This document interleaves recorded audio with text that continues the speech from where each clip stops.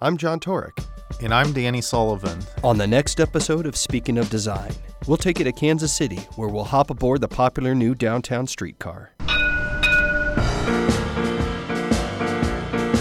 We said from the beginning we believed that it would redefine how we think about downtown and how people view it.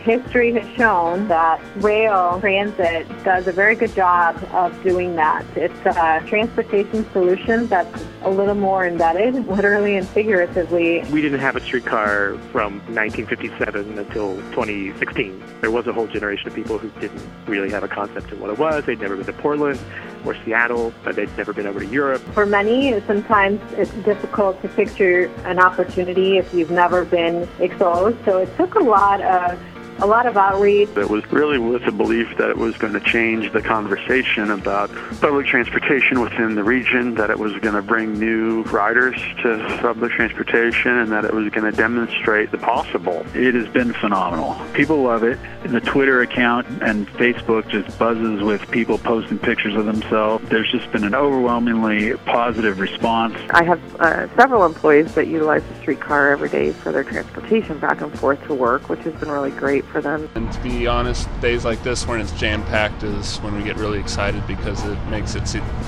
even more aware that the city's really growing and people are coming back to the city and celebrating how awesome Kansas City is. So whenever I get on it, I'm usually beaming because it's just exciting to see the buzz. When you step onto that streetcar, the first time I got in, I just couldn't stop smiling because it was even better than I had imagined it.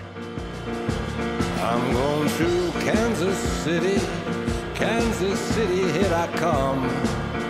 On the next episode of Speaking of Design.